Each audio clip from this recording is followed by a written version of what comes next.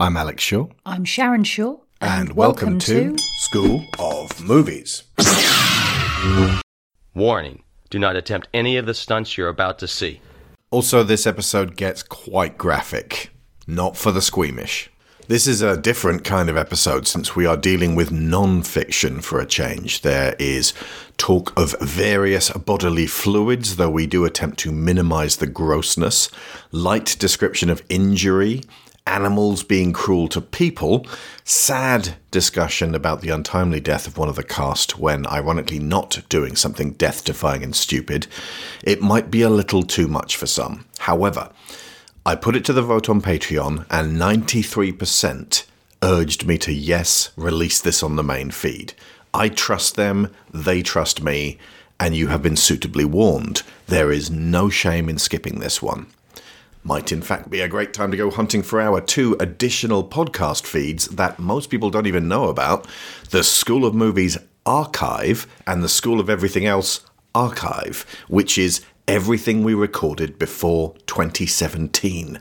Hundreds of shows on all manner of movies, video games, and TV. So whatever you're going to listen to today, enjoy. We are going to talk about Jackass, specifically the films 1 through 4. The main section of this podcast was recorded several years ago, in early 2020, around about the time the 4th film was being made, and that was an after-school club on our Patreon. But in the final section, we get to talk, in brand new context, about Jackass Forever, aka we're all too old for this shit. This is a tough one because there's no narrative to speak of. And it's really difficult to talk about what goes on without getting personal about the stunt performers in it, because the whole show is them, effectively. It's a reality TV show. Yeah. They're playing heightened versions of themselves, playing up for the camera, but effectively what we are getting is a measure of truth.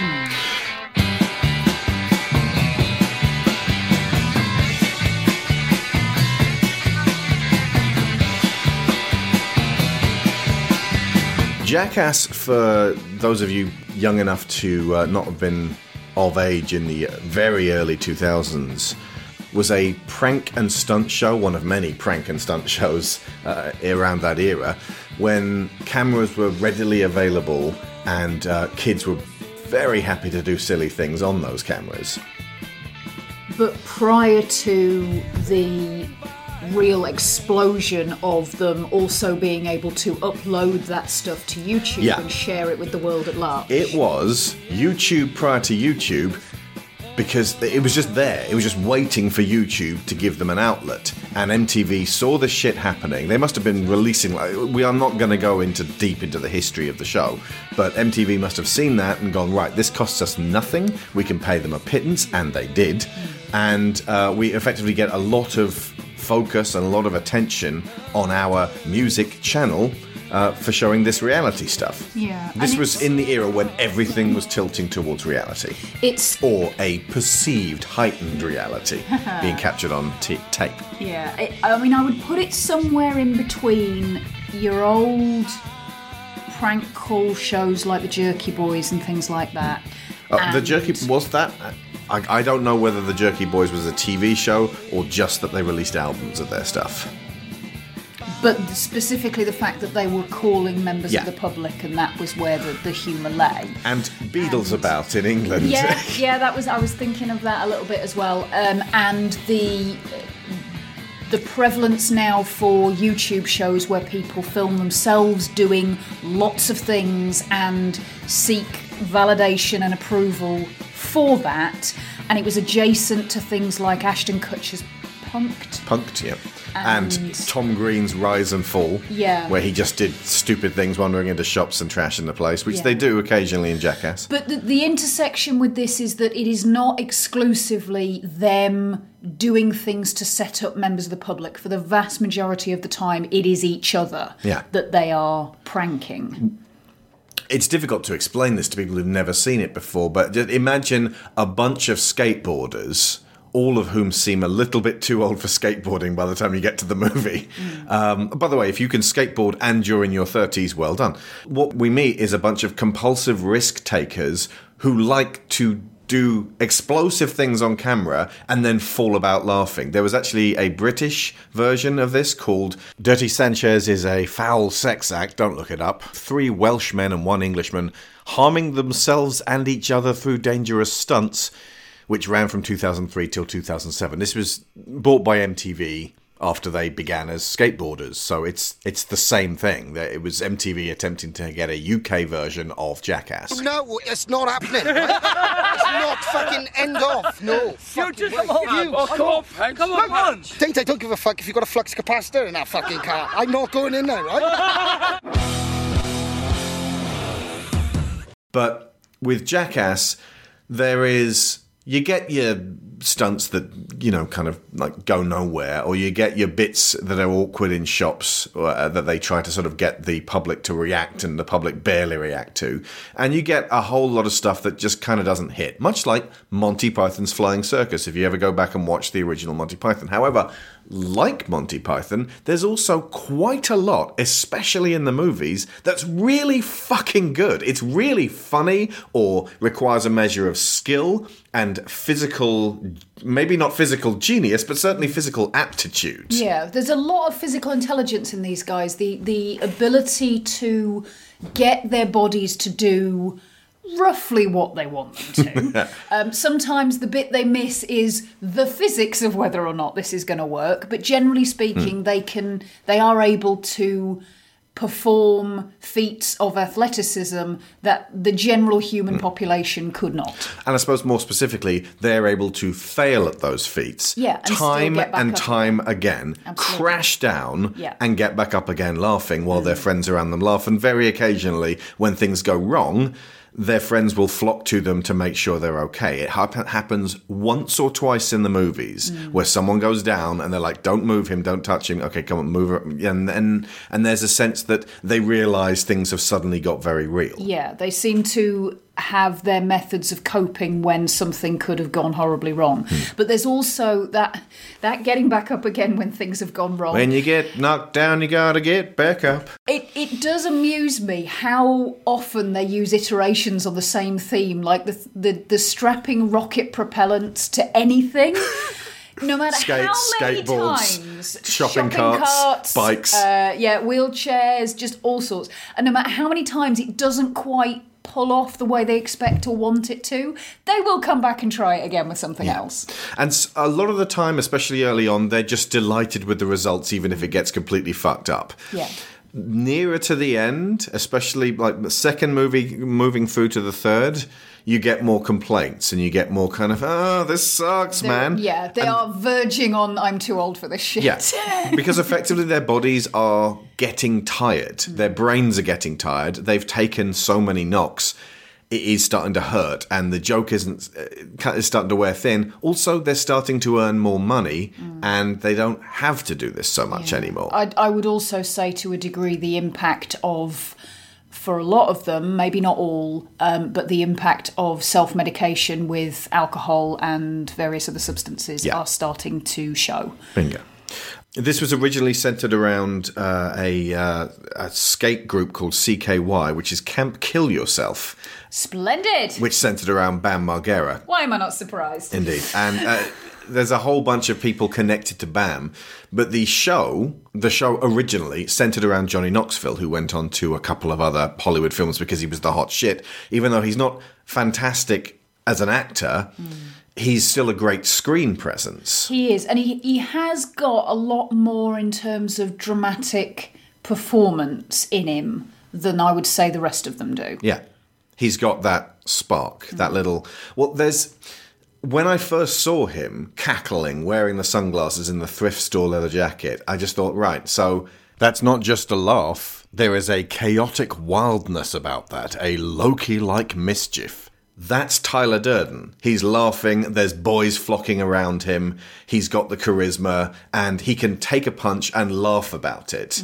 And, that bit where Tyler insists that Lou beat the shit out of him and laughs in his face at it. I was like, well, that's Tyler Durden. But the more you watch Knoxville, the more it's just like, no, he's just a rodeo clown who is kind of addicted to this stuff, and it's funny to him, but he's not peddling any kind of ethos. He's not doing any dangerous Tyler Durden cult brewing. No, he's certainly not. There's no sense of malice in him. Of all of them, he seems to be the dad of the group, and he's certainly one of the ones with the most heart. He's also the very charismatic entertainer, ringleader type. So he can sort of stand in the middle and go, "I'm Johnny Knoxville, welcome to Jackass!" And you're like, oh, okay, so he's running the show. And it's directed each time by Jeff Tremaine, who is a weirdly sobering influence if you look at him behind the camera. He's kind of very like, okay, so we're going to do this and this.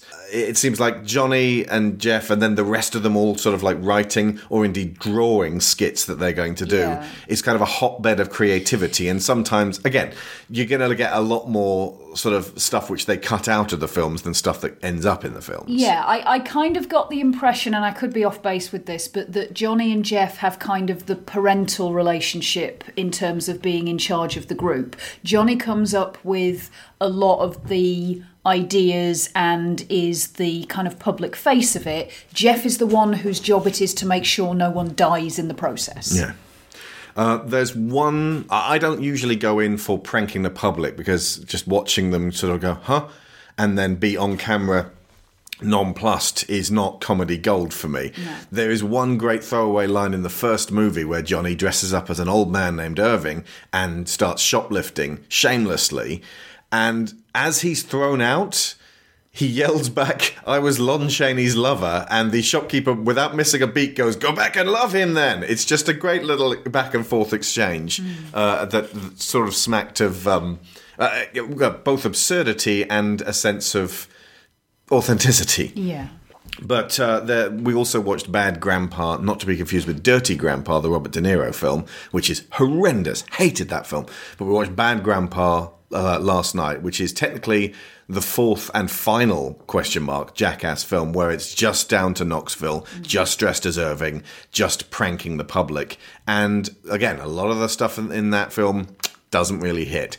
But I was gut laughing repeatedly. There were times when I was like, this is actually straight up unethical to do this with a small child pretending to be his grandson, swearing and making members of the public feel that this child is effectively being emotionally, at least, abused. But then there are other times where you get an incredibly authentic sort of straight man beat to the camera from the members of the public, and it's like, this is straight up hilarious that they're reacting in this way, and in this kind of, did you just hear it? Because I feel like I'm going insane. That kind of Jim look to camera. Yeah. Yeah. Okay. Are you sure you want to do this? You need a blanket? Look, we can't ship a human. I'll take one. Well, you can if you didn't know this happened. I can't ship you. You're living. Should we call the police on him? Oh, no police. And I was also wondering when I watched the Night Pandas in the first film. The films were released in 2002, which was immediately after the 3-season TV show. Side note, by the way, seasons 2 and 3 of Jackass were when MTV was stepping in with notes and you can't do this, you can't do this, you've got to censor this, you're not allowed to do that on camera. And that started pissing off Knoxville and company. That may be why they shifted to film then, because they'd have more control over it. CKY walked during the third season with just unceremoniously, so there was never a finale to that. So effectively, the TV show deflated like a wet cake. But in the first film, one of the skits is the Night Pandas, where they dress as pandas, go to Japan, it plays Turning Japanese by the Vapors, which is a kind of racist song, and they run around the place, jumping into shops, smashing things up, running in and out of bars, skateboarding, pushing each other over, and just generally being a nuisance. And I was thinking, why is this different from Logan Paul's Suicide Forest? In case you missed this skit, folks, Logan Paul went to a forest famous for suicides in Japan, found a body, filmed it, and poked it with a stick, which was horrendously disrespectful.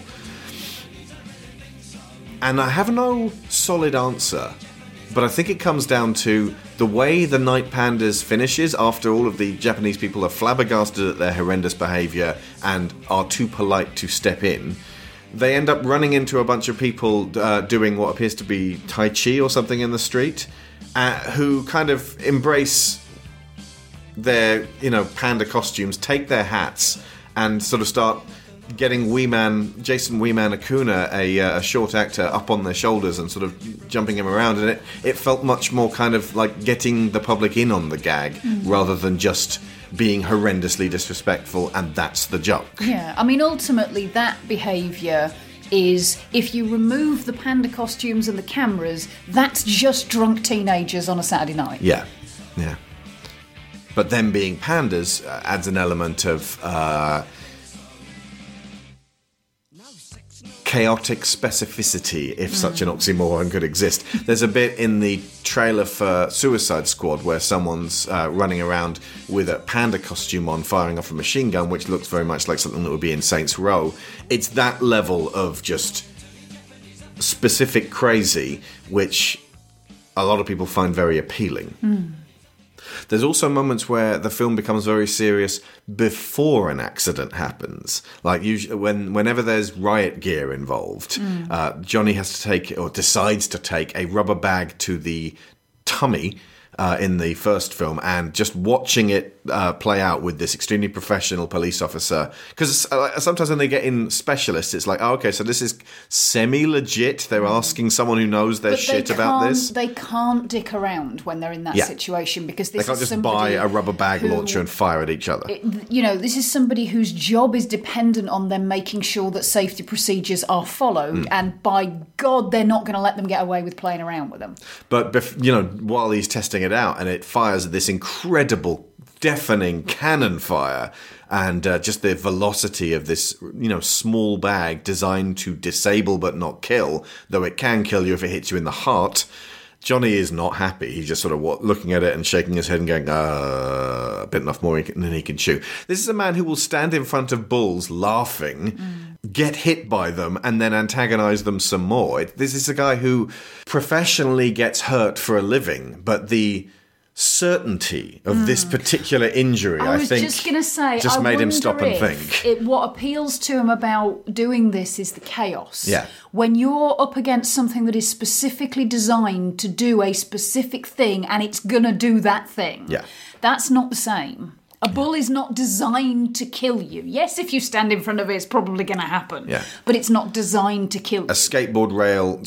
A stairway banister is not designed to throw you to the ground, but if you skateboard it, you can create this. Absolutely. Yeah. It's emergent stuntery. Yeah.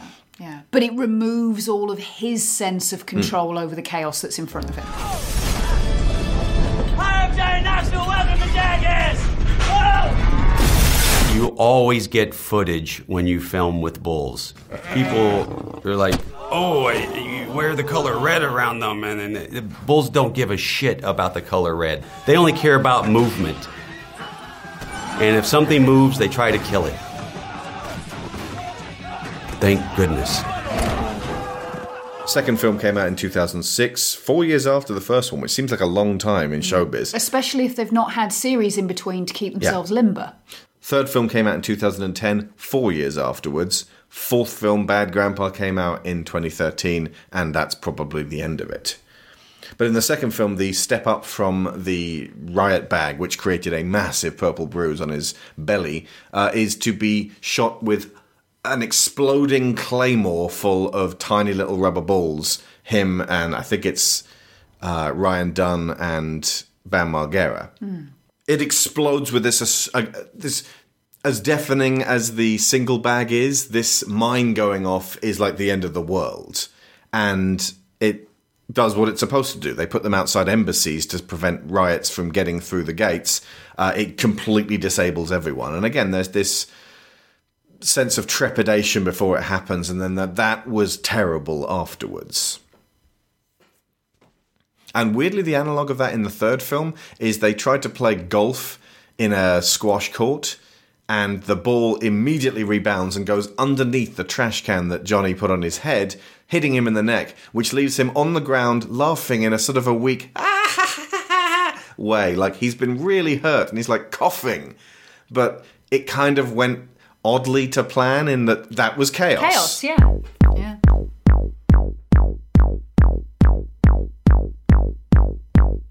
I think one of your favourites of the squad is Chris Pontius, aka Party Boy, who begins the first film effectively just embarrassing members of the public by putting on his Party Boy song and then stripping, which leaves them unsure of what to do while he's dancing around in his underpants. Yeah.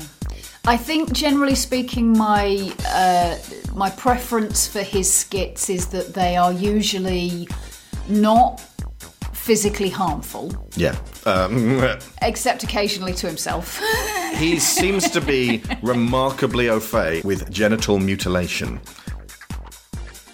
I don't know that I'd go so far as mutilation. He stretches it a lot. He does stretch it, wave it around a bit. Yeah, and gives it to snakes to bite. The bit, there is a triple whammy at the beginning of the second film, which is first off they're chased by the bulls. It's like the running of the bulls in Pamplona, and they end up like running through this what appears to be the kind of town that they would set off nuclear warheads near in the 50s to see what it would do to the average American town, like a fake town, almost calling into question the reality of their reality TV. I'm not sure that was the intention, but it does.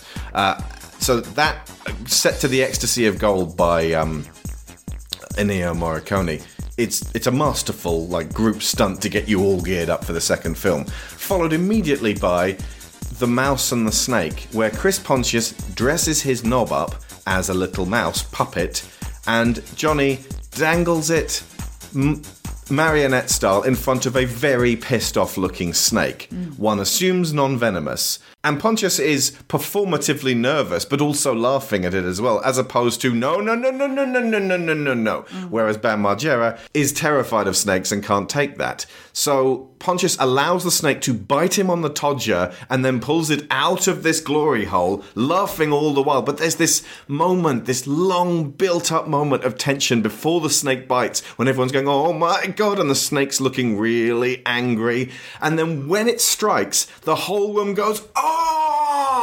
And it's this release at the beginning of the movie, and you are so on board with this whole crowd. All right, boys and girls, it's time for a puppet show. Once upon a time, there was a hungry serpent and a lonely field mouse who needed a friend. Hello, Mr. Serpent. My name is Mr. Mousy. I want to be your friend. Yeah, just make sure my whole wiener's out. I want to look good. How about if I tickle him on the tail? Hey, over here. Hey, now just sit over here. That's not nice. That's not the way we play back home. That was not nice. Dude. Oh, she's like an inch away. Oh. Hey. Here we go. Give me a little kissy. A little kiss. Followed then by having the Jackass crew one by one read a note pinned to the wall ostensibly from groupies, concealing behind it an air-powered boxing glove that smashes them in the face, creating, again, cacophonous laughter from everybody. This unifying moment of playing a prank on each other as opposed to members of the public. It's a winner. It just gets you totally on side with all of them. Wee man. Dude, some girl wants to rock your world, dude. You gotta read this. These fans put up this hoping. Dude, stand on this, read it out loud for the camera. This is perfect behind the scenes, dude. Hi, Jackass guys. I heard you were staying at this hotel. My name is Stephanie, and many of my friends love me. Some of you actually hooked up with my sister 4 years ago. I don't care about that. Me and my friends...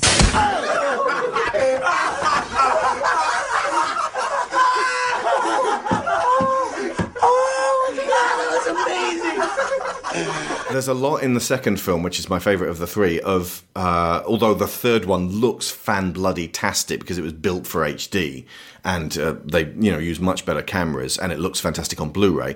First and second one, especially the first one, look ratty. But the second one has a lot of one person goes in expecting it to be one prank and it turns out to be a prank on them, and then everyone falls about laughing. I love that. Those are usually my favourites, yeah. But what I really like about watching the movies as well is that you kind of get a feel for their individual personalities and what each one of them will where their line is. Well to, where their line is. And it's really interesting, and I'm using this in its correct sense here. It's incredibly engaging, especially if you're interested in sort of how people think and what makes them tick. In an anthropological sense. Yeah, absolutely. Like we're watching wild animals here. That example that you gave, the fact that Pontius has absolutely zero problem with snakes, yet Margera's terrified of them. Absolutely terrified. And of their them. prank involves there's two. They go way over the line because in the second one they drop him into a truck and then chuck a cobra in there to freak him out. Yeah. And the third one they drop him into a whole pit of rubber snakes and then throw real ones into it. And it's like we've already established that when that happens, he turns into a little boy, and all of that like being cocksure and this, little demonic force of chaos that Bam is, and just he can melts be away. He can be really horrible to some of them. Yeah. He's one of there's two or three of them that can get nasty, and he can. And he's got a mean streak to him. But at the same time, to see them pushing what clearly leaves him it's a phobia. Pretty traumatised, it feels uncalled for. I don't think we really get to explore the depths of anyone else's phobia in the whole thing. It seems like Preston Lacey has a fear of heights. Yeah. And he is, like, Preston Lacey is a big, big guy. Yeah. And he is occasionally asked to stand on top of a very high thing with Wee Man, usually, Jason Acuna, and fall off it. And you can see his little hand shaking because he's like, this is just too much. So nervous. But again, seeing how he will do the things that are asked of him, he's really quiet and he comes across as a very shy person. But the things that he does, he obviously gets a lot of positive feedback from the responses he gets from everybody else, whether it succeeds or fails. And that suggests that that's at least in part why he is willing to do the things that he does. You've got some of them that are totally up for anything that involves pain, but you put them in something that's a little bit squeamish and they completely fall apart. There are others who are the complete reverse. They don't put them in somewhere where they're going to get hurt, and of course for that reason that's the things that they keep getting asked to do. But they're quite happy to do things that are so ridiculously disgusting I don't even want to describe them. Yeah. Chris Pontius, for example, he never nails down his sexuality, but he seems to be very sexually fluid. Speaking of sexual fluids, there's a point... Okay, trigger warning, folks. There's a point where they wank off a horse, and that was originally the skit. Like, it's just, wank off a horse for effectively what a veterinarian would have to do for artificial insemination. Kind of the same thing as what happened in Freddy Got Fingered, when he's like, Daddy, are you proud of me? And he's wanking off a horse. Yeah, brilliant. It creates a baby bottle full of horse jizz, which Party Boy is not particularly fazed by. And they dare him to drink it, and he knocks it back after saying, this gets me an out for something later, and is then immediately repulsed. We can only assume that this was a very strong, tangy blend, and everyone else around him is absolutely horrified, considering the bone-breaking shit almost all of these people put themselves through. It's kind of astonishing that he does something which, medically speaking, shouldn't harm him, but everyone else is just, this is too much. And he immediately throws up. And then do several of the others. As disgusting as this is, it's worth it. There's so many moments where it's like the whole skit's horrible, but then it's worth it for the things they say at the end. Pontius wanders off muttering, I'm ashamed of myself, I really am. Yeah. Which is brilliant. And then there's things like, I for the life of me at the moment, I cannot remember what the thing that Steve-O won't do is, but there is something that he draws the line on. Oh, it's putting the car up his butt. That's it. He says, and no, man, I'll do everything else, man, but, I got, my father watches this show. I got to talk to him about it. This is a guy who skateboarded through a wall of fluorescent tubes and cut his leg to shit. To shreds, you say? He has nearly killed himself on multiple occasions, and yet that's the thing that he's like, no way. it just, again, there is absolutely no measure of judgment in what any of them will or won't do. I just find it fascinating that it is so variable.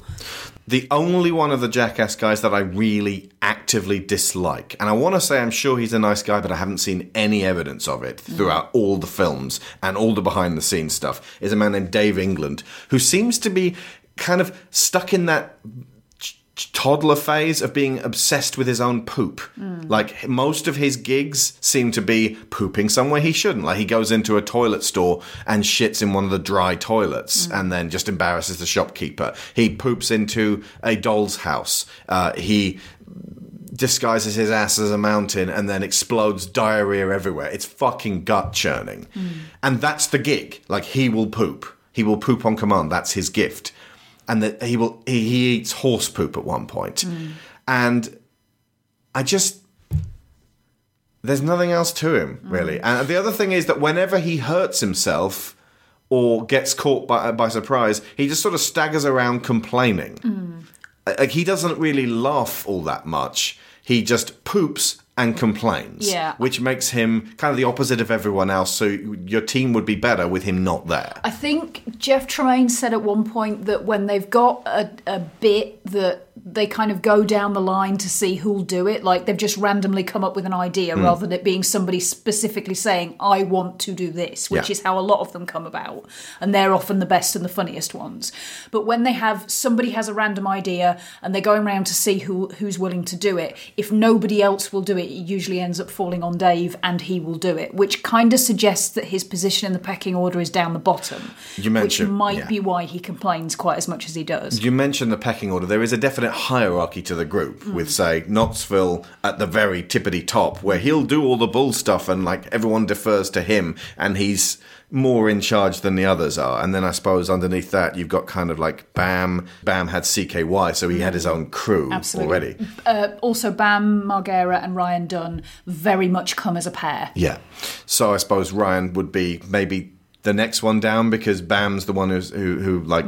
So the next level would be Ryan, maybe Steve-O, and maybe Pontius all together there. Yeah. And then under that, you've got kind of a four-man team of Chris Pontius, Jason Acuna, Dave England, and Aaron McGeehee, Danger Aaron, who seems to specialise in like skateboarding things and little motorbike things and shopping cart things, and basically just flinging himself through, like, his name's Danger Aaron. He flings himself face first into stunts and has knocked out tooth after tooth, seemingly, as a result. He seems to have an affinity for the more physical, throw yourself off things kind of stunts, but not the physical intelligence that the others have to be able to do it without really causing himself too much damage, or at least putting some kind of grace into it. Yeah.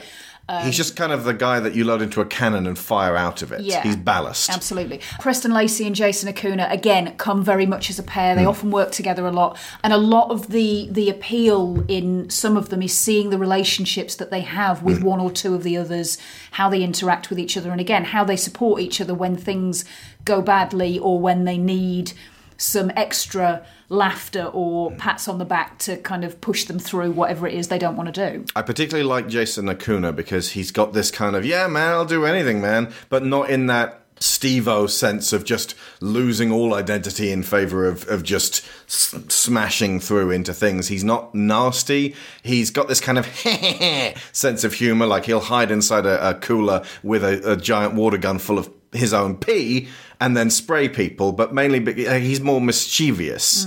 And him being of short stature makes him, I suppose, like, he never seems to really like have to sing for his supper. Like, I guess I'm small, so I'll get noticed more if I do this. It seems like he's a stuntman who happens to be small.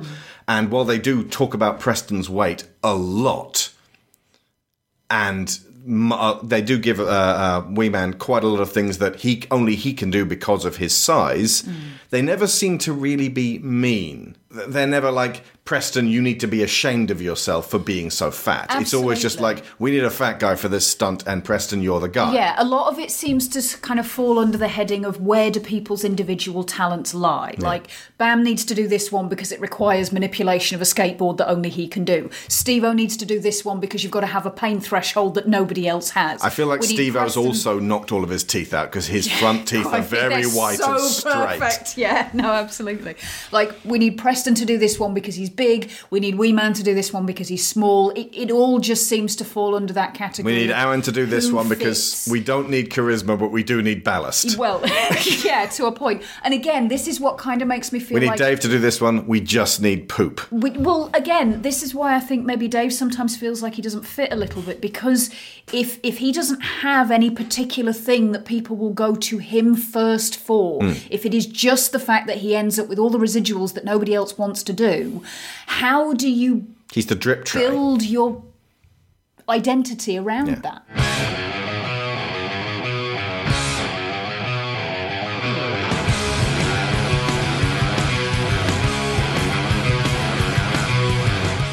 So like when he was hanging onto the fire hose and it's just sort of spraying him around all over the place, he's hanging on vertically for dear life, and then inevitably falls on the floor and busts his ass, and then just wanders off complaining and crying about the fact that it hurts so much. Whereas so many of the others who are accustomed to taking hard knocks would lie on the floor cackling about it like Knoxville or Steve-O. Yeah, but that may be because he's ended up with a lot of these relatively unwillingly. Yeah. He's not chosen to do it. He does do one that makes me laugh, which is the mousetrap one. I don't know why I find that one amusing. You know where they put Aaron the McGeehee. Oh, is that Aaron? That's Aaron. Okay. Yeah. Sorry, I thought that was Aaron, no. So Dave's done nothing that you like. Would it be enough? Yeah, Aaron rolls across an entire room made of mousetraps, but that one's slightly undone by another adjacent skit that shouldn't have been in the film, where he approaches a puma that is really upset and pissed off, dressed as a mouse, and the puma smacks him in the face, rightfully, and it's like, that puma was not in on this gag. Yeah. There are very few ones that feel like they are being exploitative of animals. Yeah. Although weirdly enough, and again, this is probably to do with some kind of strange human interpretation. When they do things involving mammals, that's when I get uncomfortable. Reptiles, that's fine. So the tiny alligator that bites Johnny Knoxville's nipple, that's fine. The snapping turtle that they attach to Steve-O's ass. Did they also try that on Pontius's dick? No, it's his nose. Oh, nose, And sorry. his nose starts bleeding. Forgive me for thinking Pontius would put his dick in a snapping turtle's mouth. He totally would do that. They're all blurring into one. That's right. Okay, but speaking of reptiles, Bam Margera's parents, April and Phil, who he kind of made into bona fide reality TV stars, are the victims of prank after prank after prank. Like, he'll mess with their home. And April's kind of a homemaker, so she's really pissed off when they burn her carpet. And I was saying earlier today, because we were rewatching bits of the second film, when Bam has his ass branded with a tiny little dick in a way that... It ain't that tiny. It jiggles about. But it's the way it's drawn to scale is quite, as Phil said, like this tiny little thing. Like if it had been an oppressive long shaft, it would have been a good brand to have on your ass. But instead, because he jiggles about, because he's in pain, because it's a red hot fucking brand, he ends up with a holographic dick on his ass. April just sort of shrieks at him like, "You had the cutest butt! What are you doing this for?" She's the voice of reason, but in this case, rather than the voice of reason being steady and calm, the voice of reason in Jackass is shrieking. Because it's usually after the fact or just before the fact. Well, I gave him a present. What present? He loved it. What?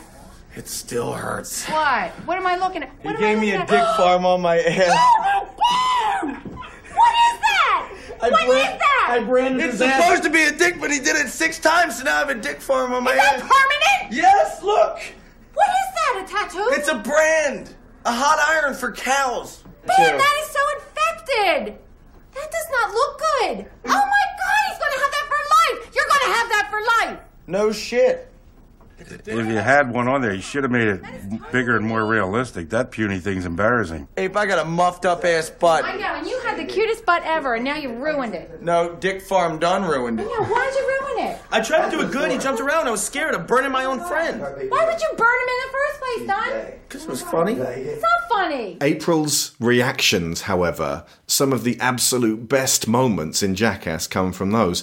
They put an alligator in her house, creating just a very simple skit where she's screaming to find out if the alligator in her kitchen is real or not, because they might have just put a that's a question you have to ask. He might just have put a fake rubber alligator, but when it starts going, she reacts in an incredibly a panicky but amusing way, like running around on little feet, looking at it and staring around the place with this aghast expression, this is this actually happening moment. And again, this is tied with the fact that April doesn't like to swear, and she finally does at this point, which, since they can't have her swearing on MTV, you can do all the rest of the stuff, but as long as no one uses any naughty words. Yeah. But that thing she does about asking if it's real, she does that same thing later when they confront her with somebody in a gorilla suit. It's Pontius. So she's clearly got the mindset of, I need to find out if this is legitimate before I respond. I'm being pranked all the time. Yeah. Phil? Hey, Phil! Oh my God. Is this thing real? This alligator! What? Look around the corner. What is that? Where's it been? Don't you even look? Oh. Oh my God! It's moving! Oh, Phil! Oh my God! Oh my God! Oh, she's still to death! Ew, it's so gross that it's even on the floor. I'm going out! I'm leaving! Where's my keys? That is the scariest fucking thing I ever saw in my whole life! Don't leave. Where the hell you going?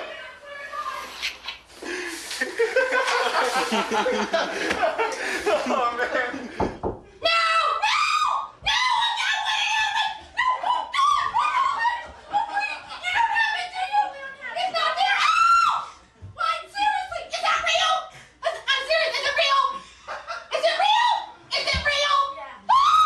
There was an uncomfortable one where they dress up Preston Lacey as Phil Margera and sneak him into bed with April, which is just edging onto the kind of assaulty side. Really, yeah. No, I don't like that one much. No, not that one's. It seems like she doesn't know Preston enough for that to be okay. Like, she's still kind of like, she sees the funny side of it, but it's like, that's genuinely bewildering for her. It's somehow worse than setting off fireworks in their room, where it's just like, no, that's fireworks. I'll just hide my head under the fucking covers. That was it's 4 a.m. dangerous, though. There's a few that miss her head by inches. Yeah, true. So that was more dangerous, but it feels like putting Preston in there is maybe more risky in a psychological sense. Something of a violation. Yes. So you got psychologically risky versus physically risky. Also, April didn't opt into this. The only thing April did was give birth to Bam, and then he became the thing that he is. Oh, God. And then there is, of course, the guy we've barely mentioned, Ryan Dunn, who was actually my favourite. And he passed away in 2011, aged 34 years old. There was something about Ryan that was kind of this, I'm Ryan Dunn and I'm a fucking idiot. He's just got this long-suffering thing going with him. Like, he's...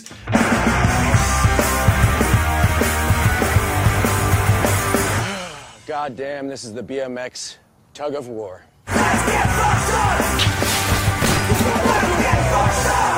I'm surrounded by cacti. For fuck's sake. It's cacti! Whatever it is, it hurts! He, as you said, he and Bam clearly very, very good friends, but he's not just going to take everything Bam hits him with. They fight a lot. And there's a kind of a sweetness between them, and clearly when he died, that hit Bam like a fucking cannonball. In fact, Bam's probably actually been hit by cannonballs that didn't hurt anywhere near as much as this, and didn't throw his life into upheaval. There is a tragedy in this, in that Bam Margera, in later years, more recently, had serious problems with substance abuse, and his relationship with his parents has kind of been very, very tentative, and he's not okay. And Ryan Dunn died not doing jackass things. It seems it's astonishing watching all of these, not even death-defying feats, death-goading feats that they have performed throughout this. Like the amount of things that Dunn did that could possibly have killed him and didn't, and then he just dies off camera doing something else. Just veered off the road in his Porsche, just like Paul Walker and Randy Savage. And that kind of casts a pall over the whole Jackass dynasty. It was an inevitability, though. We can't expect all of these guys to just carry on living and just that they would all retire and live to the age of 90 or beyond. Like there's as I said on our Once Upon a Time in Hollywood episode, there's a skit at the end of the first movie where they're all wearing old man outfits and makeup, and Dunn's one of them, and he will never be this old man. But it was nice to believe for a while that might happen, and you end up weirdly attached to these guys. Not all of them, Dave England, but some of them you start to really like. And like I said, Dunn I like the most because the way he reckons on the things that he's asked to do. When he was ass-kicked by a girl, there was no fragile male ego of, I would never let a girl beat me up normally, but this girl happens to be a kickboxer, so I guess I can go down with dignity here. He just sort of enters into it knowing he's going to get the living shit kicked out of him by this exceptionally powerful woman. Oh, you're in so much trouble. And still champion. Nothing else from there. Look at his bloody mouthpiece. Oh, God, my jaw is like 2 inches to the left. I seriously felt all right for a little bit until she punched me in the nose. I knew she was fighting dirty. He's got this sort of weariness about him, but he's not complaining exactly. It's just this kind of the things I do for Jackass. Yeah, it's actually quite intriguing to see where, if anywhere, their activities might fall on any kind of sort of toxic masculinity scale. And for the vast majority of it, that doesn't seem to factor in at all. There is no sense of, I feel like I have something to prove. Very few of them seem to get particularly defensive about anything. It's very. I can't remember really many times at all or any that I could name, where someone's like, I'm not gay. Oh, God, no, there's none of that. Yeah. They never seem to treat women in a derogatory fashion. It's not so much ahead of its time, but for its era, it was remarkably non-backward. They seem to avoid women for the most part. Yes, mostly because I imagine most women would look at the shit they're doing and go, why? How old are you? And get away from me. Yeah, because they are effectively just little boys egging each other on to doing stupid shit. The first film cost $5 million and it made $79 million. So we are talking profits. My God. The second film cost $12 million and made 85. So it costs more and it made scaling it's fractionally less. But they upped the ante on a lot of their stunts. And the third one cost $20 million. And it made $171 million. So there is a huge jump there. Again, it doesn't exactly scale, but for making the film look as good as it does, it attracted a lot of people who wanted to see it in 3D. Yeah. And they don't really mention the fact that it just looks so much more colourful and sharp and better. And that opening sequence where they're just being exploded and firing paintballs in slow motion to the sounds of Twisted Sister, The Kids Are Back, is kind of poetry? Yeah, a little bit. It's exactly what they are. The kids are back. The kids are back. Oh, the kids are back. I also find myself wondering if the increased budget was to do with a combination of improved tech and insurance. I would imagine so.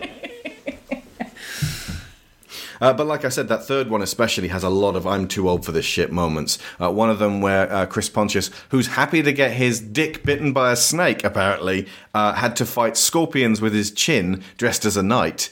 And a scorpion grabs hold of his lip with its claws and just starts stinging his face with its stinger. And he's just like, no.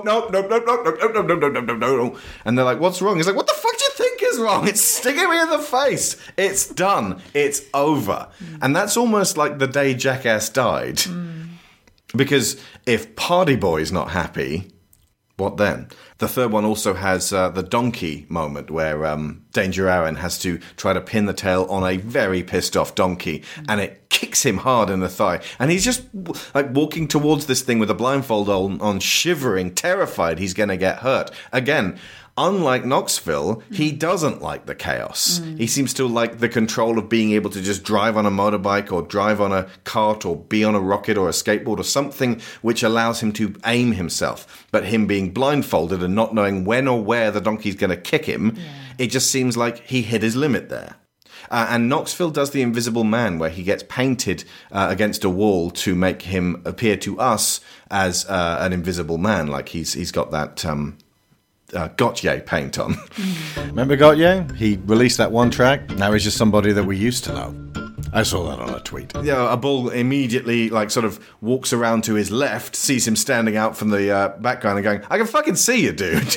And then runs in from that side and then kicks him in the head as he goes down. And that was all, that's Knoxville sort of laughing in a way. But he ends up, I don't know if it's that one, or no, it's when he fights Butterbean in the first one, where he has to have stitches. Yeah. And, it seems to be concussed, where... Again, once Knoxville is just delirious, it's kind of getting to that point where maybe we've gone too far. Yeah, I don't even want to think about what the concussion rate on these guys is going to be. And honestly, that one with the bull, I think it's less the issue that the bull kicks him in the head, and when he goes up, he lands on very his collarbone? awkwardly on his neck. Yeah. Yeah, Jackass number 2, everyone, they were on their worst behavior. This is the butt chug. Oh, yeah! I'm Johnny Knoxville, and I'm going to the moon!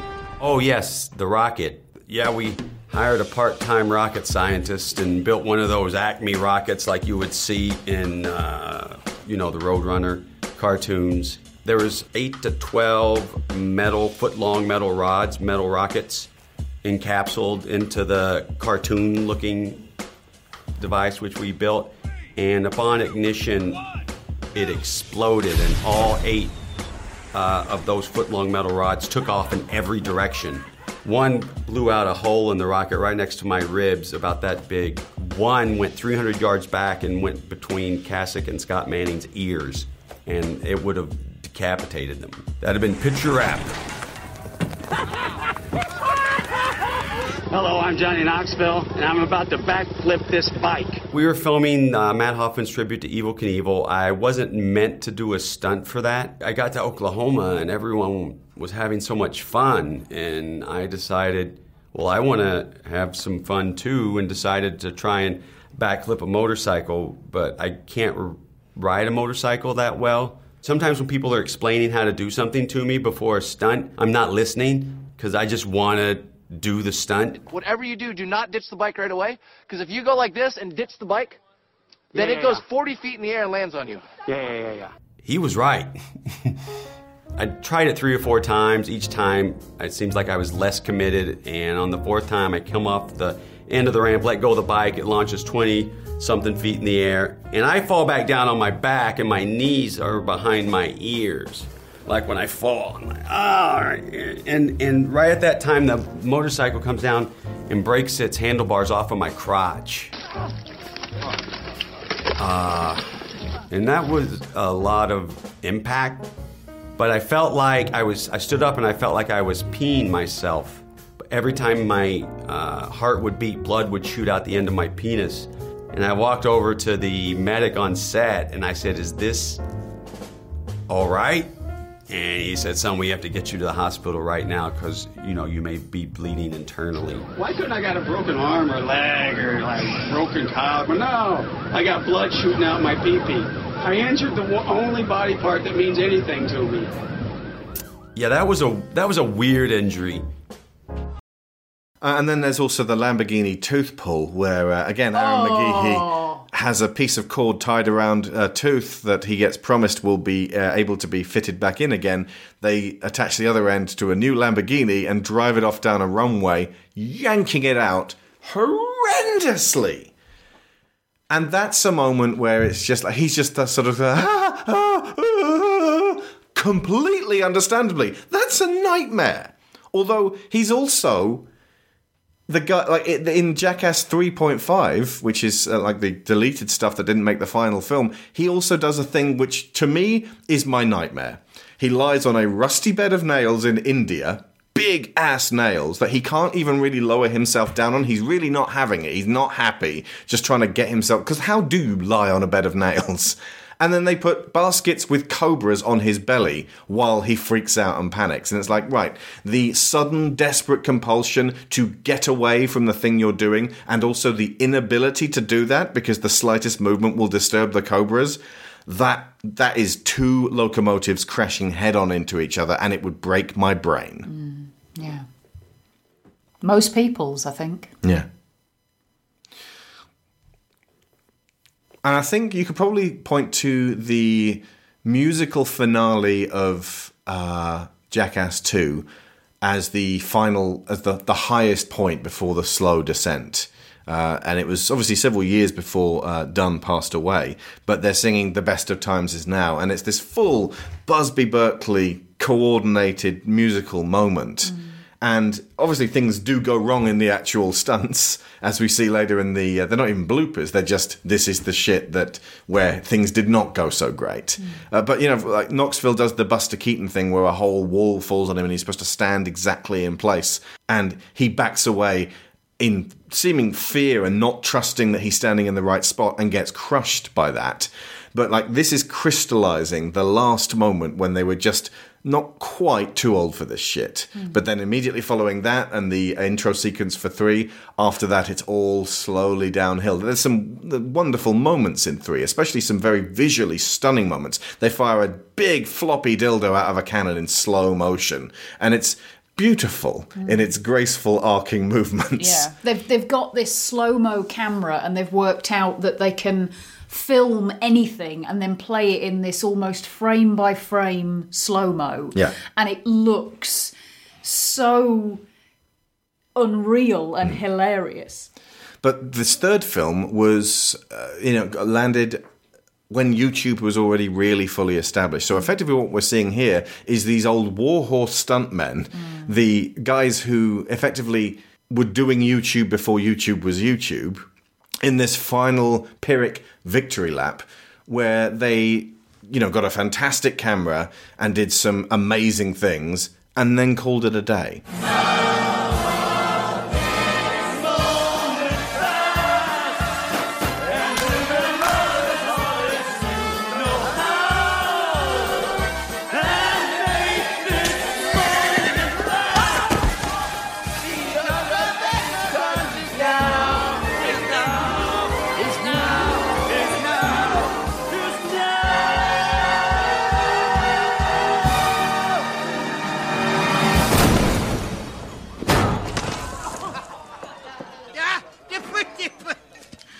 Jackass to your ass. Do me a favor.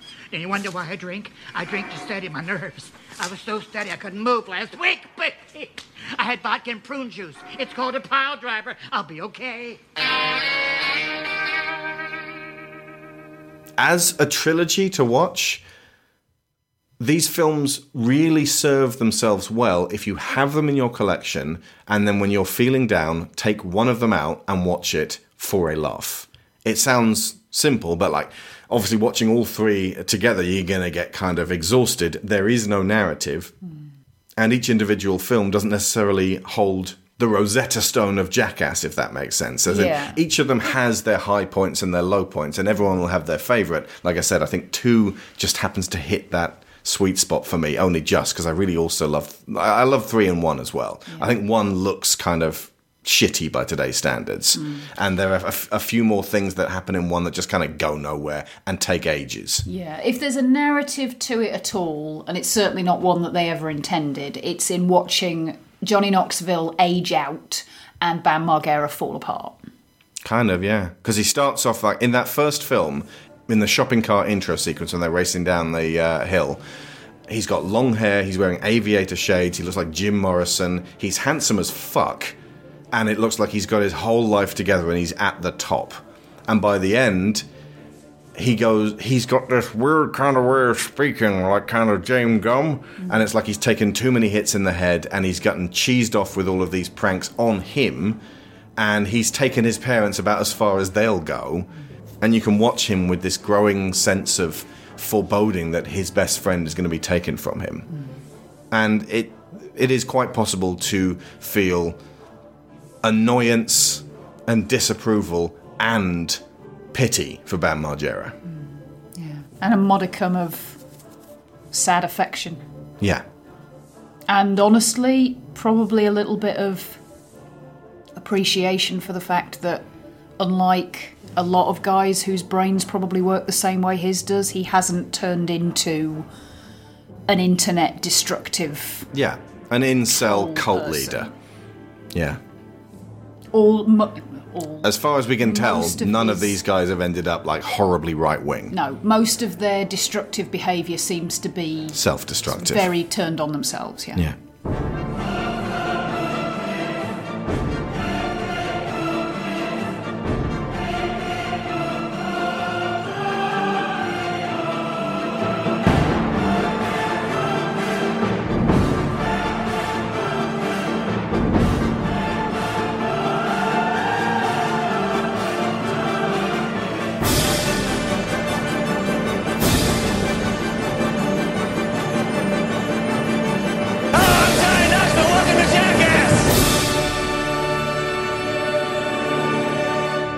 But the thing is, nobody talks about this anymore. I've not seen Jackass mentioned on Twitter in memory. It was just there, and then it wasn't. The best of times is now. Yeah. Very in-the-moment kind of thing. And the first 2 films haven't even been released on Blu-ray.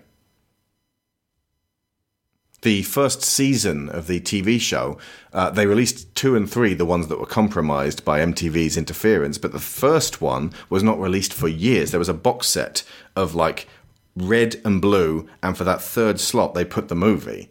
And it's like, when's that first... Like, here's seasons 2 and 3, as is tradition. Where's 1? And then 1 took ages to come out, and eventually it's this white box, and it's... I don't know what, most likely firework-related things. For some reason, they add extra warnings for the UK version of the first film because we can't be trusted with fireworks.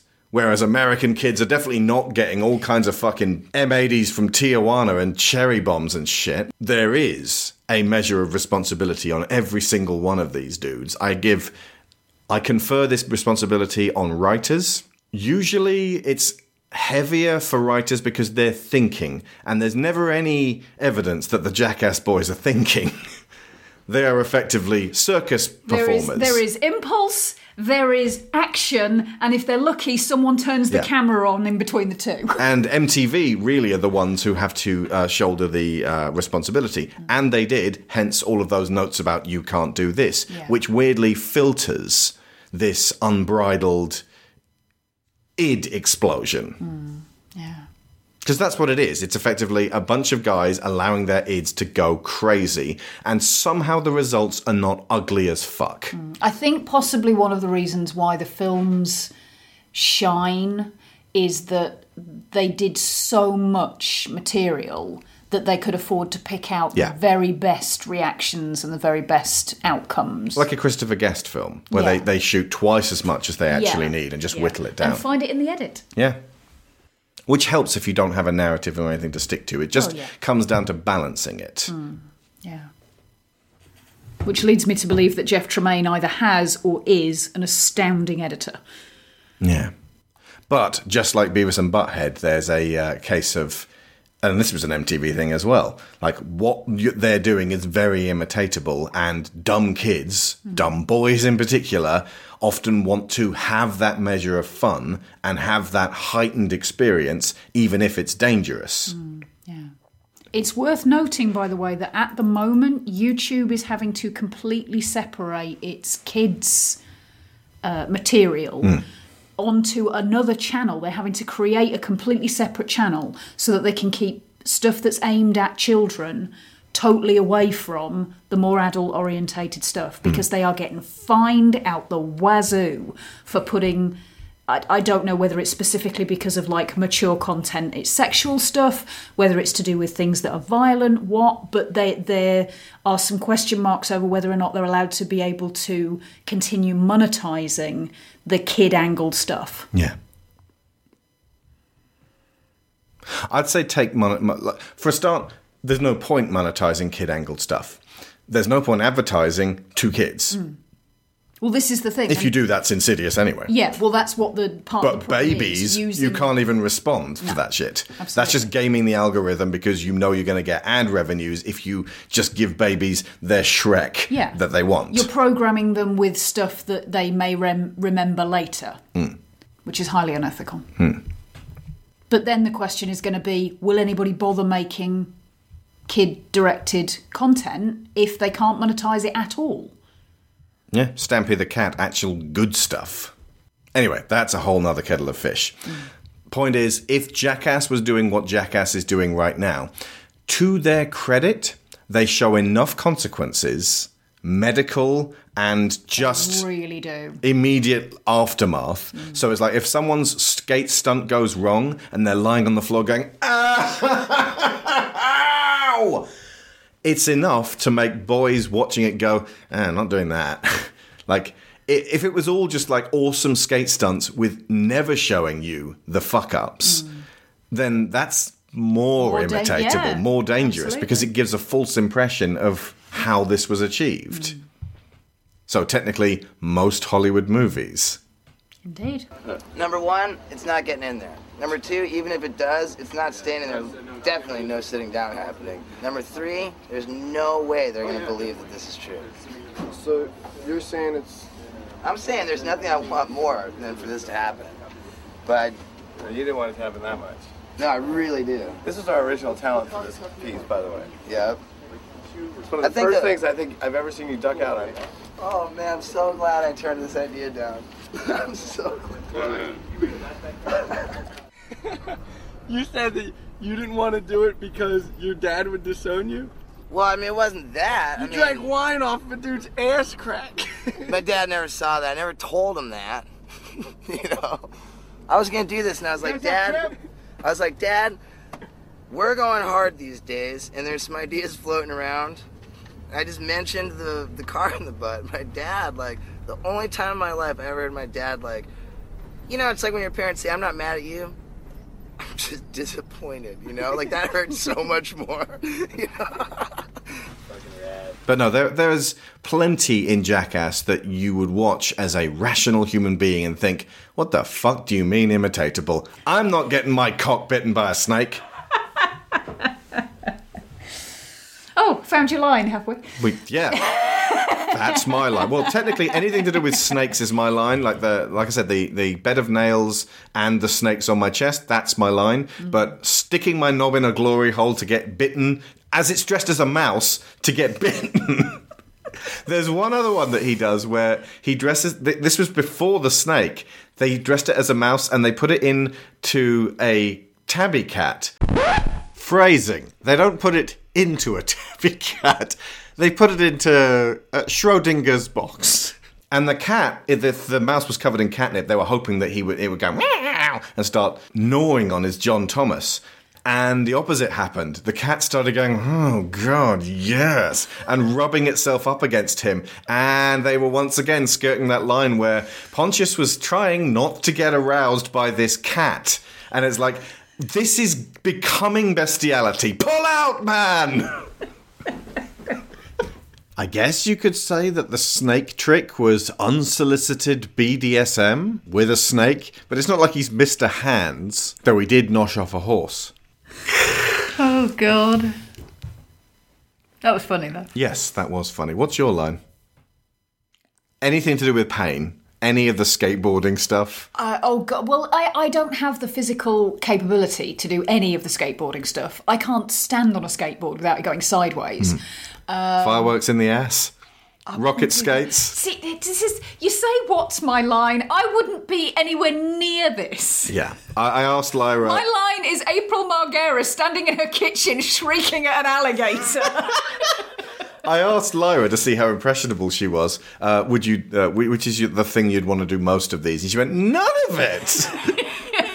By the way, we did skip over the really terrible ones. Oh, absolutely. But you see, this is the thing. I suspect this is possibly where part of their market is dropping out, the idea of things being easily imitatable. These days, kids are pretty damn canny, and it's going to be like, no, really not. Well, no, their market's not dropping out. They just got too old. They just got, like... Who can get hit by a rhinoceros?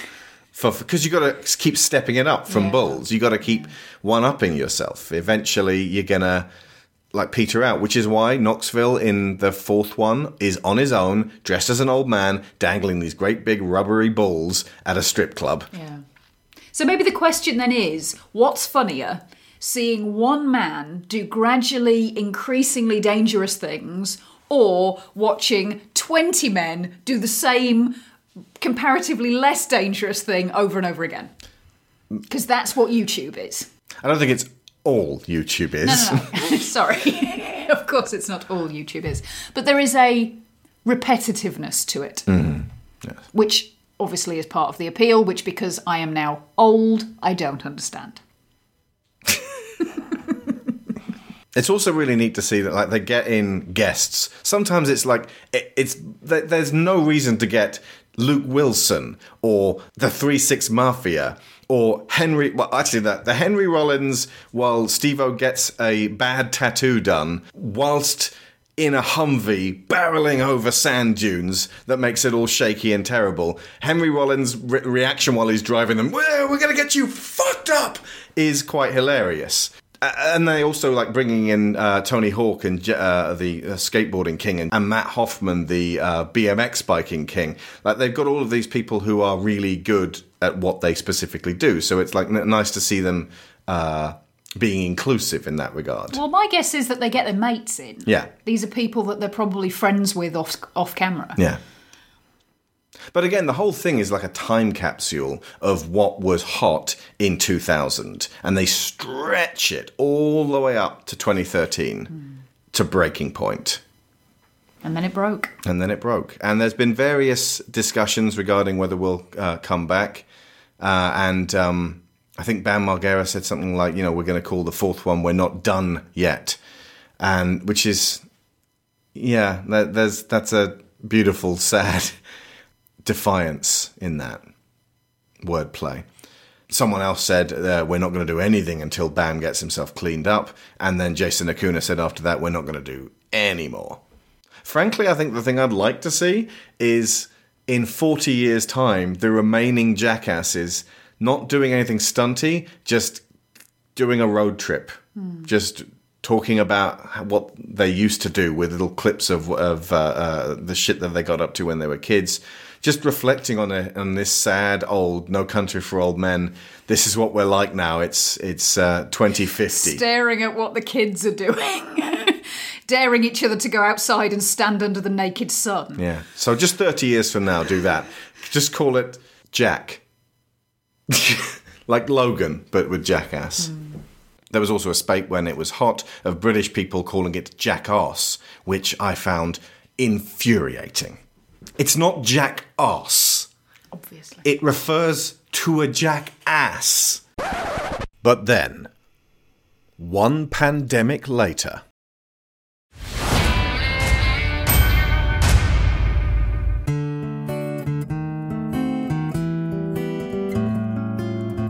We'll meet again.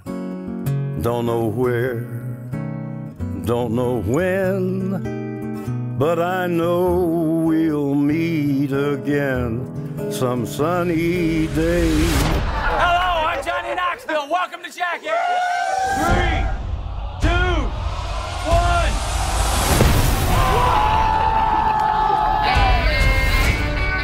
People ask, what will Jackass be like once we're older? Well, it'll get more mature. The faster you pedal your bike, the faster the other guy's hand goes back. You said it wasn't gonna feel like anything. Concussions aren't great, but as long as you have them before you're 50, it's cool. And Knoxville's 49, so we're good.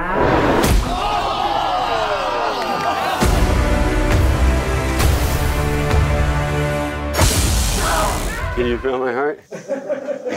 Wow. Today, we're going to do a little furniture shopping. I've been watching Jackass since I was 12 years old. And guess what? We're here.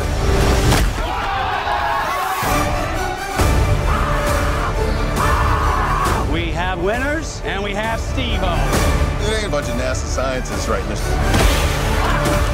What did you guys do to Eric? Fail to prepare, prepare to fail.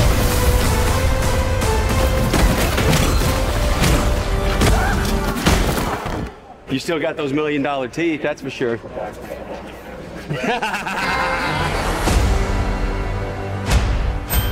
Gee, didn't set myself up for failure on this one.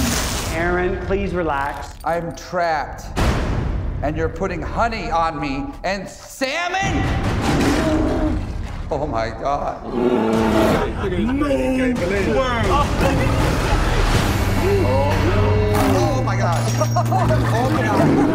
Jackass Forever. Now, full perspective, Jackass 3D was 2010, so this has been 12 years, although a lot of the filming was in 2019 and 2020. Yeah. They just couldn't release it for a long time. To get enough to put it all together, Yeah. I think, because of everything that they had to work around. Took a long, painful week to film, many, many years to actually hit theatres and home viewing. I was expecting, honestly, I was kind of dreading it a little bit because I thought that the way that the first three had gone, the first one was just sort of really scrappy and shot on really poor quality digital video, and so it does not look great these days. Jackass 2 just hit exactly that right combination of elements. They were free and away from MTV. They were doing much more elaborate and expensive and, well, expensive, but they were doing more imaginative stunts and pranks with more setup and more class? Maybe not class. Question mark? More pizzazz. How about that? That's fair. And then 3 was the very natural, oh, we're getting too old for this shit. And it's almost like... They were too old then. It's almost like if Ryan hadn't died, they might just have not come back and done this. But it's almost like the fact that that such a horrendous tragedy put such an immediate and naturalistic reason to just stop.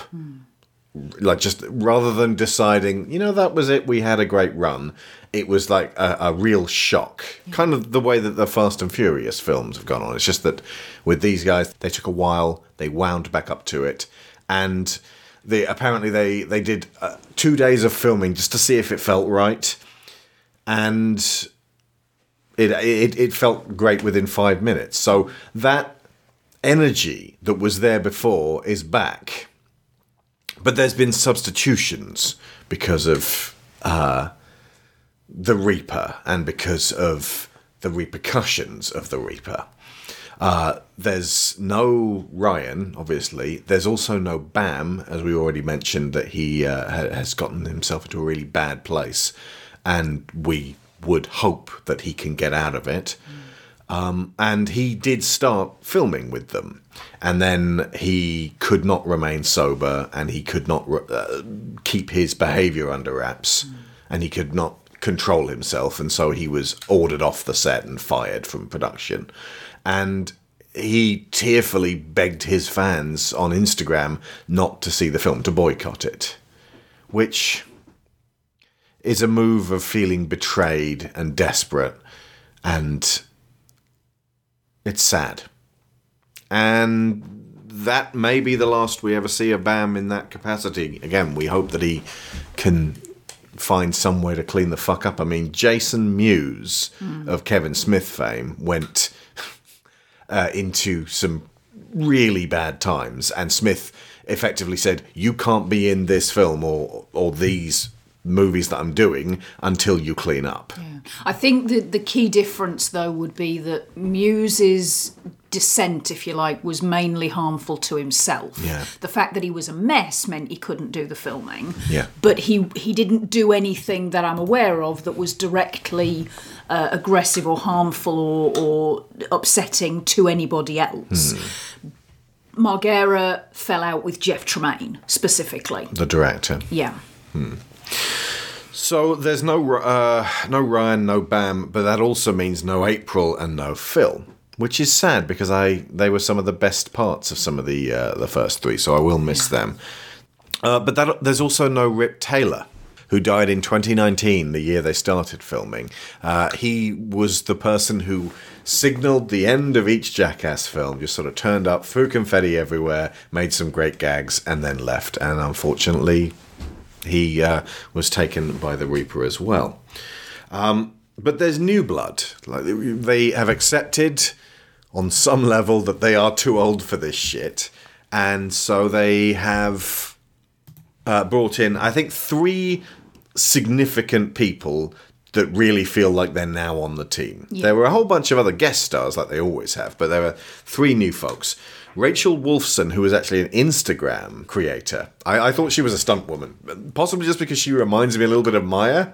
But she comes in, she's funny as hell, and she is game for quite, like, some shit that I would never do. Like, she licks a taser and gets scorpion Botox. We'll talk about that later because that was your favourite bit. But yeah, she's great. Zach Holmes is the new kind of... because they don't want to endanger Preston's health, they need a really big guy who's also game to fall down a lot and get hit in the face with a frying pan. And I think, honestly, he did less than Preston's done, and that's good, because I always worry about Preston. So just ease back on him. And unfortunately, it seems like the heat lamp turned on Aaron McGeehee instead. Danger Aaron gets it the worst in this film, and that makes me think maybe he got it the worst in most of the movies. He's game for anything, and they take him up on that a lot. But they also go after him because at the end of almost every bit, he's a mess. Yes. And funny. There's also a new guy called Poopies, who's not very bright. He's less interesting.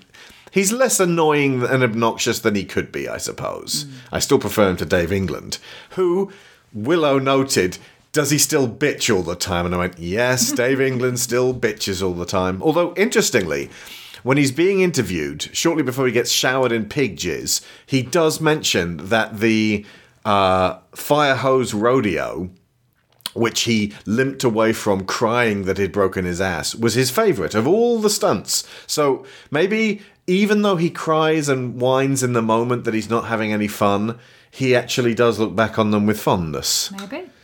I don't know. I mean, there's got to be something that keeps them all coming back. Yeah. They all go through various skits that have clearly left them in an unpleasant state. Yeah. They filmed almost all of this during COVID, so there's a lot of masks everywhere. They're still having a whale. Like, they probably had the most fun of anyone who suffered through COVID. So, I mean, it's kind of liberating to watch them muck about the way they do. Although, interestingly, there's one cameraman. What's his name again? Oh, Lance. Lance Bangs. Yeah, he's the second unit director. He has a very sensitive stomach, and he can be prone to vomiting if he is disgusted enough. And unfortunately, on at least... Doesn't take a lot. It happened in previous films, but on at least 2 occasions in this, he starts to go down, and he's wearing the mask, and he's so safety conscious, he doesn't even take the mask off when he's going to hurl. So I appreciate Lance Bangs' professionalism in that regard, but Jesus, no one would expect that of anyone. I really don't think so, no. Like just back away to a safe distance of 2 meters, take the mask off and throw up. Okay, so next order of business, nut trauma. Oh, there's so much. Oh, Oh, there's so much. Specifically, Danger Aaron goes into a multi-tiered, let's test out this cricket box and see if the athletic supporter, and see if it can really take a pounding from a heavyweight boxer who just slams it, from this world champion softball bowler who does these incredibly accurate softball serves, and he moves his leg to get him to deflect it from actually hitting the part of him that is actually armored, because he's just like that. Yeah, spoiler, the cup does not work. Yeah, the cup doesn't work well, and it's inaccurate, and these are some of the most nerve-wracking of stunts. He gets a fucking hockey puck right in this cricket box, but at the end, is it Aaron on the? Sorry, is it Dave? Is it Dave on the pogo stick? Dave England on a pogo stick bounces. And because he slightly moves and the supporter goes to the side, it appears that a pogo stick rams down with a man on top of it, a steel pogo stick, onto his testicles. And that was one of the bits that made Lance Bangs queasy. And I understand why. But I also worry about Aaron McGee and his poor nuts.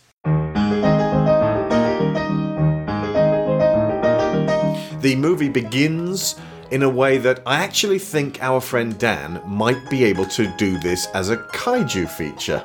Because the opening sequence is Chris Pontius, who still looks amazing, by the way. I don't know what grail he's drinking out of. Aged a frickin' day. Although I do know what he's drinking out of it. He's met Paul Rudd. Yeah, he dresses up his dong as Dongzilla, and there's a surprisingly high-budget, upmarket, oh my god, the monster is coming to crush us all and then splatter us with its effluent.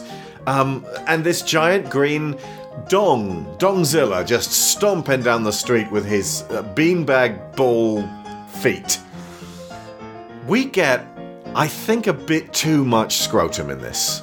Like HD, potentially even 4K scrotum. You can see every fucking, Preston Lacey gets his nuts tenderized with a boxing glove launchy thingy, like a poundy device. And Steve-O wears a beard of bees on his balls. Like he hooks the queen underneath the thing, and then his Todger is swarming with the little fuckers. He only gets one sting. Well, one of them stung him practically on the eye before he even started. Okay, 2. He does mention that one of them stings his wang almost immediately. Okay. But then most of the rest of it is just screaming. Yeah, that's true. I don't know. When the camera zoomed in, you could only see one that was right in the middle. I feel like... Oh yeah, no, you're right. There is one stinger embedded in his ball bag. Yes. But yeah, no. Soon to be a purple sack of agony. So much of it is just screaming, and so much of it must just be the psychological trauma of, oh my god, there's bees all over my bits. Also, I do wonder whether the Guinness Book of Records hang around the Jackass boys, or whether they're like, oh no, we want nothing to do with you. Yeah, I think it would have to be something very specific and measurable, and it doesn't feel like they could stand still long enough to measure anything. I don't know, I think the ball beard of bees, the bee balls... Once again, in HD, which stands for hairy dick, I don't think the stingy scrote. I don't think that would be kid-friendly enough for the Guinness Book of Records. Really? Yeah. I mean, they could just sort of put a black bar over it. They are for children. Measure it with a little ruler. There's also Silence of the Lambs, which is a neat bit. I love all the psychological ones which start out as one prank and turn into another. It feels mean because it's, wait a minute, these people were not prepared for this. But then again, they're hanging around with the Jackass boys. What was the best you thought was going to happen? I have to admit, because I know that they did have Bam Margera on set for a few bits. The nature of this one makes me think he was probably there. Really? Yeah. Even if there's no footage of him being Oh, because there, it included a snake. It's snakes in the dark. Right. Yeah, maybe.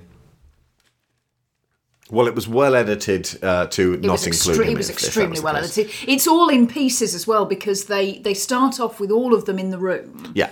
And then they are shown a rattlesnake, which Yes. is put in a bucket, and they are sat on couches, and Johnny is supposed to take a biscuit off the head of this rattlesnake. Yeah. But then the lights all go out. Well, they all leave, and then they bring them back in like 2 or 3 at a time. Mm. That's the thing. The way it's edited, it does feel Oh, like well, I these thought are it was all... like 3 different I don't think scenarios so. at once. No, I think Right. it's all separate ones, and then they've added it all together to make Yeah, it's probably a bit too chaotic, and you can't get all that footage if everyone's screeching at once. And plus the fact, if they had everybody swarming around, that room is full of couches and tables and cupboards and all sorts of things. If they were all running around in there in the dark, somebody would get Yeah, hurt. but they take the snake away. You'll be happy to Yeah, know, oh, folks. absolutely, yeah. There's no animal But cruelty. there's and a if, snake noise. in fact, there's a point later on with a spider where it's like, you may not hurt the spider may hurt you.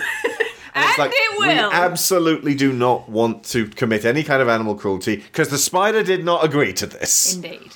Ah, that fucking thing. It's not its fault that I hate tarantulas, but my God, that thing. It has the biggest teeth. Oh my God. Anyway, so they take the snake out, throw the lights off, and then just wander around wearing night vision goggles, poking them with cattle prods as they screech and scream, and you capture them in that sort of that grainy green James Gum night vision goggle footage. Occasionally throwing rubber snakes at them to simulate the proper effect. Yeah, but I particularly like the fact that they were doing one prank, they did another, and then they multi-layer it so that when they finally get to escape, they run out into a room full of pots and pans hanging from the ceiling onto slippery floors, and then mouse traps and thumbtacks. That's just a bit too much. But yeah, I mean, honestly, a lot of this movie is just a bit too much, and I think that's probably appropriate because Jackass has always been just a bit too much.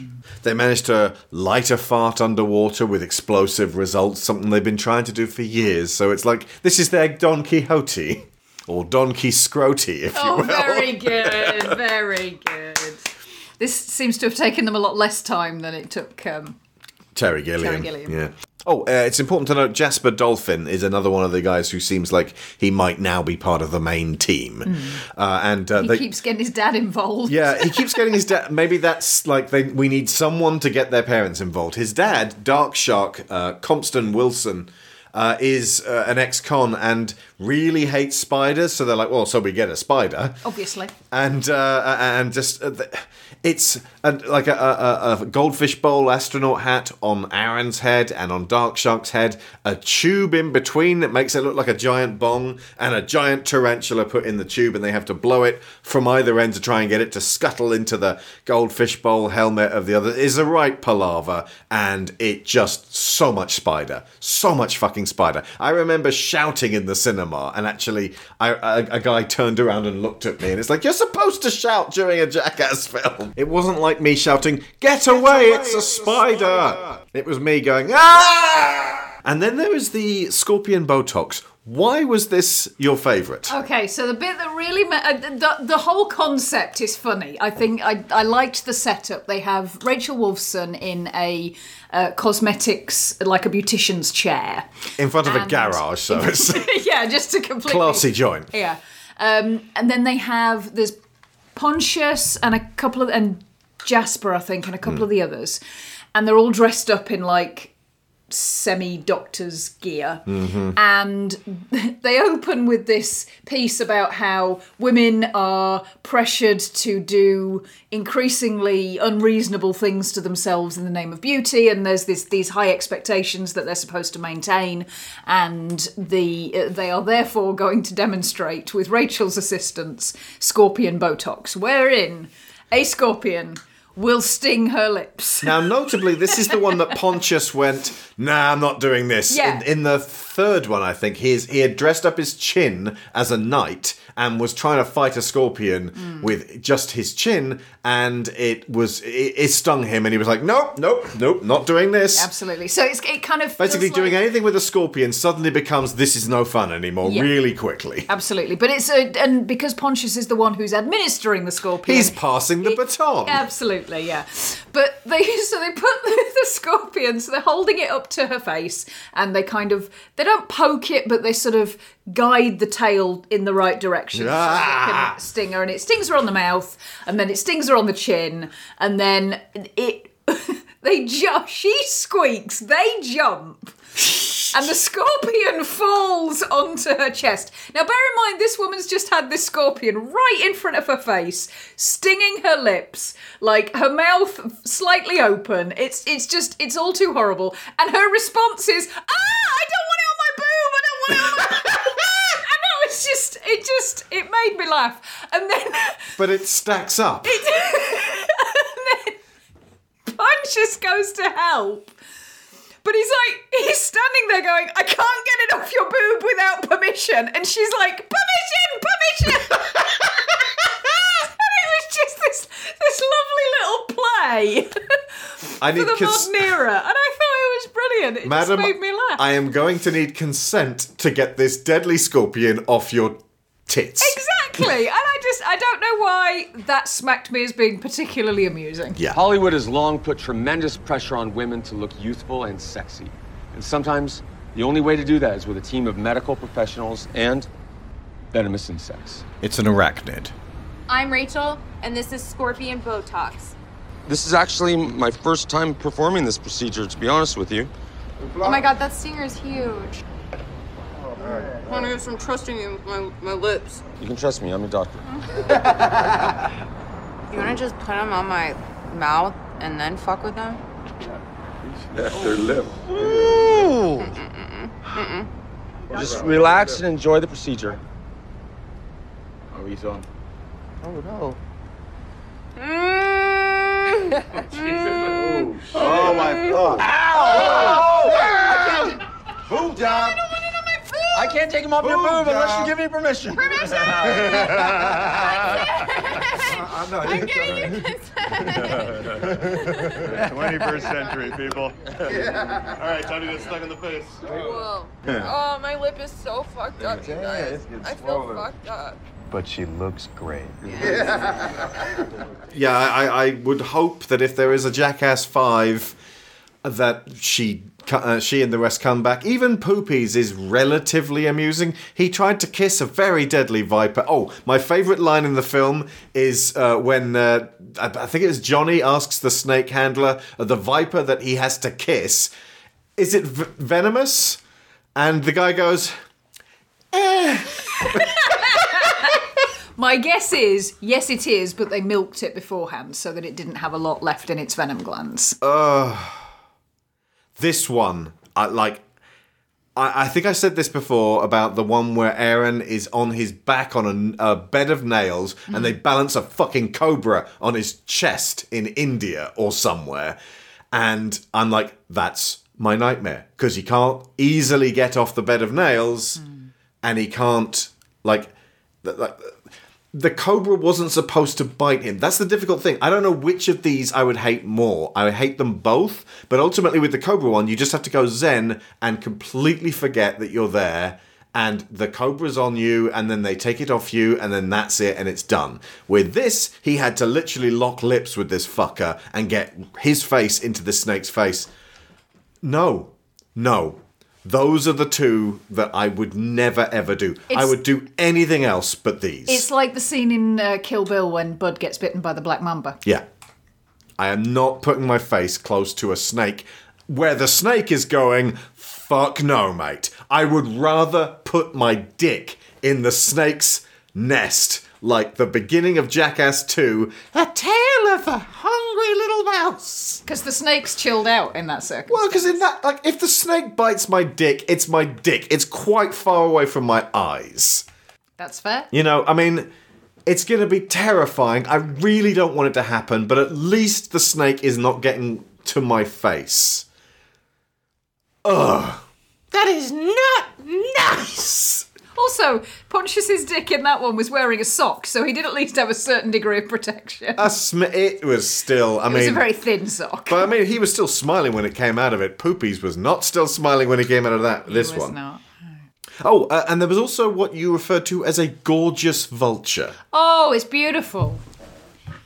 They tie. It's a similar iteration on a theme. It is. They do this brilliant setup. Again, I think the more elaborate the costumes and the setup, the more I'm likely to appreciate it. But they dress up. A couple of them dress up in Day of the Dead skeleton outfits, Mhm. and they dance around, and then they Put tie meat. Wee Man down on the ground and put meat in his shorts. And And bring out a hungry vulture. bring out a vulture or a buzzard or something, and it's just this. I'm this so thing. sad Alice Cooper wasn't there to see it. I He would have know. loved this shit. It's there's a moment where it's sat on Dark Shark's arm and it just spreads out its wings to keep its balance, and I was just like, my God, that thing has more dignity than every one of these people put together. I've never heard anyone so praising and enamoured of a vulture, so it's worth it just for that. It was folks. gorgeous. I like birds of prey. What can I say? There's two other bits I want to talk about.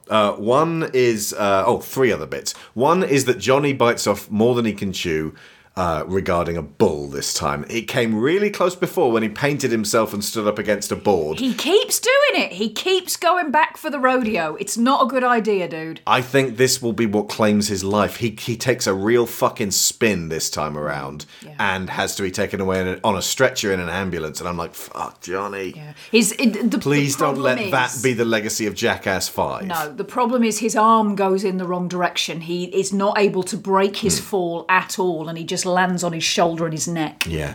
There's also the hilarious moment when they chain up Aaron McGehee to a chair and make him take a lie detector test, which they then start electrocuting him repeatedly with.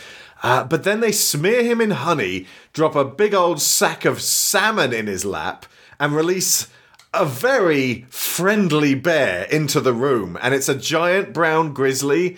And if you watch its behaviour, it's clearly a bear that's very used to humans, enjoys getting treats, I think and it's- picks the salmon very neatly and daintily out of Aaron's crotch, and then starts like pulling his shorts aside with his giant bear claws and going, "What else you got in there? I'm smelling more fish." And he's like, "Please, the bear is going after my dick." And then the bear handler's like, I got to get in there. Yeah, it is faintly possible the bear will eat his knob. Yes, I think it's a brown bear. I don't think it was big enough to be a grizzly. All right, it was grizzling, so. It was a bit, yeah. But it was kind of a It's gentle Ben. Very pretty bear. Yes. Sometimes I don't know if I'll make it. I have been trying to think of something profound to say about Jackass as we close out. You don't just come to School of Movies to be entertained, we're all learning and thinking in here, right? And Jackass would seem to be the opposite of that. A bunch of increasingly haggard and out-of-shape guys never learning from their mistakes, doing manifestly stupid things, pranking each other, and now, worst of all, their numbers diminished. They are encouraging new young people to do the same. This is real-life self-destruction on the big screen. Alternatively, it's a group of friends who have been hurt over the years in so many ways, frequently self-inflicted, but always hoping to come out of it alive and laughing. They're testing themselves, and it is absolutely crucial to the entire dynamic of this that they do so together. Nobody rushed out to see that Johnny Knoxville Plays Pranky Grandpa movie. The laughter doesn't mean anything unless their friends are watching. And these aren't some bozo TikTok pranksters taking unprofessional falls in grocery stores and spilling milk. They may have absolutely started out like that in the early 2000s, but it's been more than 2 decades since then. They have dedicated their lives to this form of peer-supported, explosive self-expression. They are rarely mean-spirited, never toxic, which is quite miraculous and commendable considering the era of comedy that this stems from. And they look out for each other. When someone is badly hurt, their compatriots are there to pick them up and hand them over to a specialist. As much as this sounds like sheer lunacy, I feel like we would all count ourselves lucky to have friends like these. Not to do this crazy shit. I feel like most of us would be in hospital within a day if we were lucky. They really are talented veteran stunt performers in their chosen field, and that has been hard-earned as we have witnessed. But I mean to have buddies there who ensured our lives were never dull, that laughter would ever be ringing in our ears, and that when we retire to our hotel room after a hard day of wearing a beard of bees on our John Thomases, a gorilla will be waiting for us. Jackass boys, we salute you. Please take care. Bam, please get well. And Ryan Dunn, rest in relief that you don't have to perform any of this absurdist nonsense anymore. And a very special thank you to our gaggle of supportive cronies on the Patreon. We hope to lend your lives even a fraction of this much fun.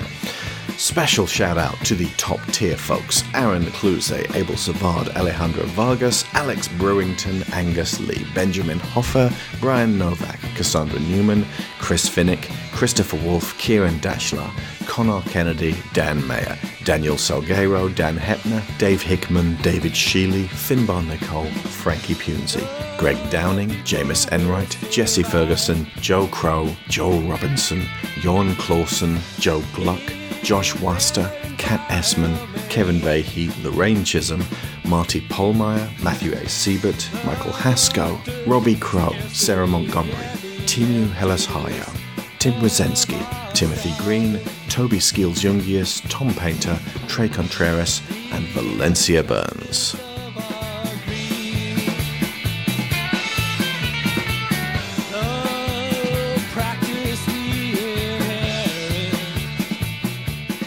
And the other one, and this is so disgusting. If you like, this is male bodily fluids related disgusting. So if you hate that, spin on by 1 minute. They get gallons and gallons of pig jizz to dump on Dave England during an interview when he's not expecting it at all. So again, it's one of those, we're doing one thing and then it turns out to be another. Rather like that, we're going to fill this limousine with bees and then put ball bearings outside so when you finally get out, you're going to slip over. But honestly, Dave England's a fucking useless shite most of the time, but he says the funniest line in the movie, I think, here, apart from possibly the which was mainly down to the timing, and that is, as he straightens up and finds out that it was, in fact, pig cum. 5 gallons of it. He shouts out in protest, "I'm a vegetarian, man." And on that cum shell, yikes, we are going to leave you and the Jackass boys. We're going to leave on a high note before the next tragic fucking death makes this show feel terrible. So I've been Alex Shaw. I've been Sharon Shaw. And that was Jackass.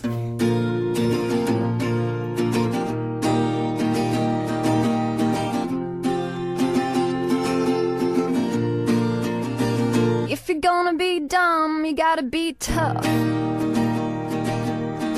When you get knocked down, you gotta get back up.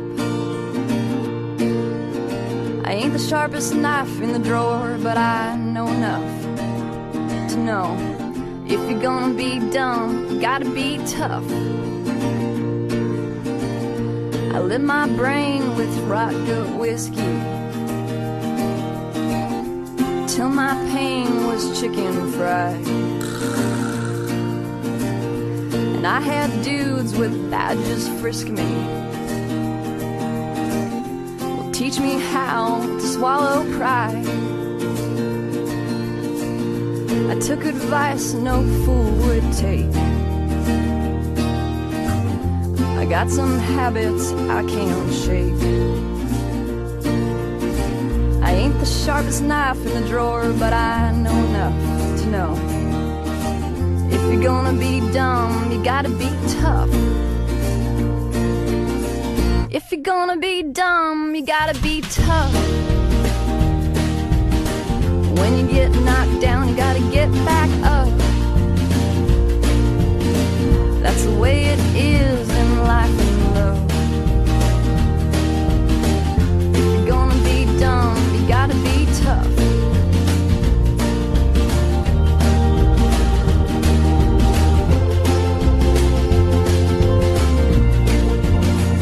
I've been up and down and down and out. I've been left and right and wrong.